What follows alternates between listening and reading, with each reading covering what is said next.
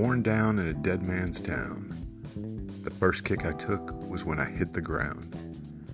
You end up like a dog that's been beat too much, till you spend half your life just covering up. Bruce Springsteen, born in the USA.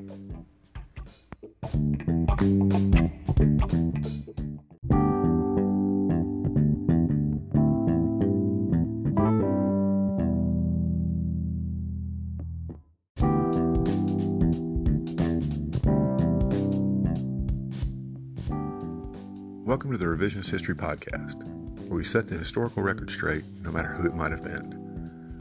I'm Paul, and today we'll be combining two of the things I love most: debunking historical myths and Bruce Springsteen.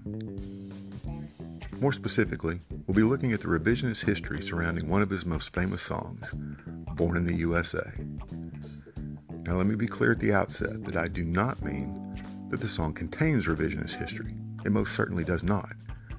But the people, including U.S. presidents, have attempted to change what the song means for their own purposes. On one level, of course, this misinterpretation could be nothing more than someone not understanding a song's meaning. That happens all the time. But when those in power intentionally distort the meaning of a song as popular as this for political gain, it falls squarely into the area of revisionist history. First, a little background for those of you who may not be familiar with the song, though I imagine that even younger non-Bruce fans will have heard it at some point. It's that ubiquitous. The album of the same name has sold over 30 million copies worldwide, after all. Born in the USA is the title track of the 1984 album of the same name. And if you consider only the title, the rousing chorus, and the American flag on the cover of the album, it's easy for a casual observer to conclude that it's a flag-waving, jingoistic America First anthem. The lyrics, however, paint a very different picture. Overall, the song is a scathing commentary on the return of American soldiers from the Vietnam War and the struggle and alienation they faced after arriving home. It paints a bleak picture of life for those veterans and many working-class people in general, in an America that simply wants to move on to the good times again. It easily could have simply been a great protest song that got little attention outside Springsteen's fan base. Instead, it became the most misunderstood anthem since Woody Guthrie's This Land Is Your Land, another song that means exactly the opposite of what the flag wavers would have you believe.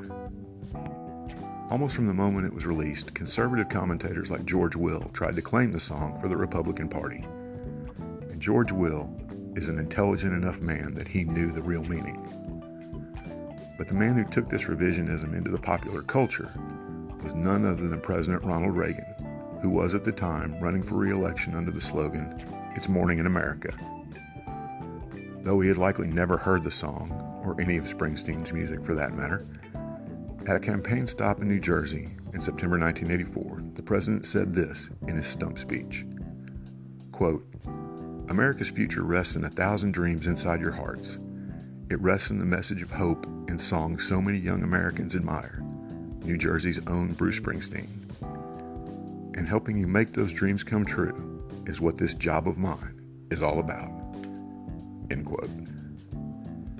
Had he actually listened to the song, it's doubtful Reagan would have ever linked his administration to the message it contained, though ironically it described the America of the 1980s he was helping to create pretty well.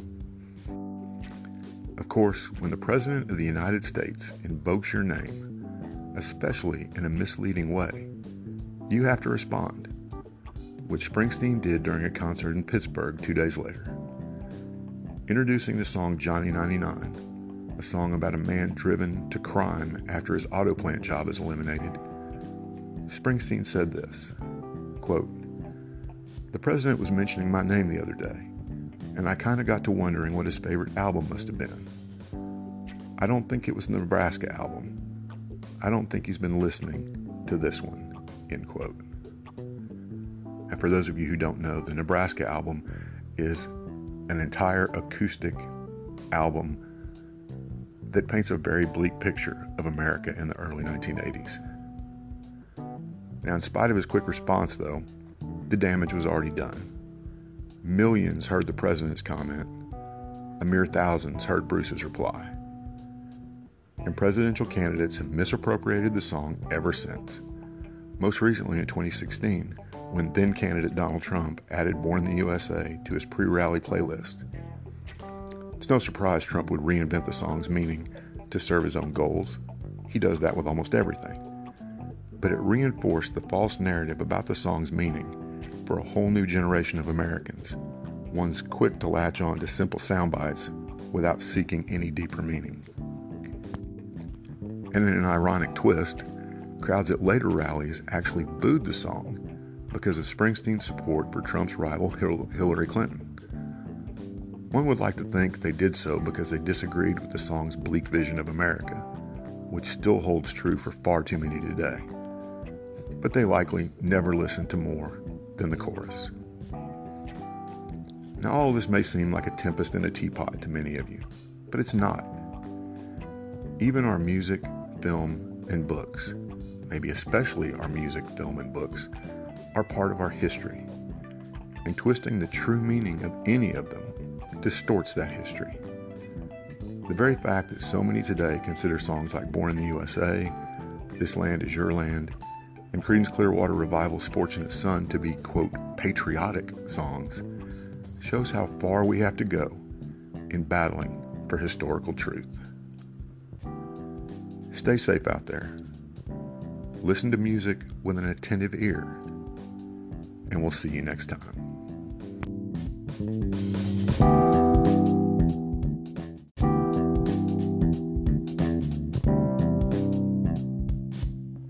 Thanks for listening to today's episode. I hope you're finding this podcast both informative and entertaining. If you'd like to help us keep episodes like this coming, please consider clicking on the Support This Podcast link in the show notes. It'll help us create more content and go a long way toward making this podcast completely ad-free. Thanks again.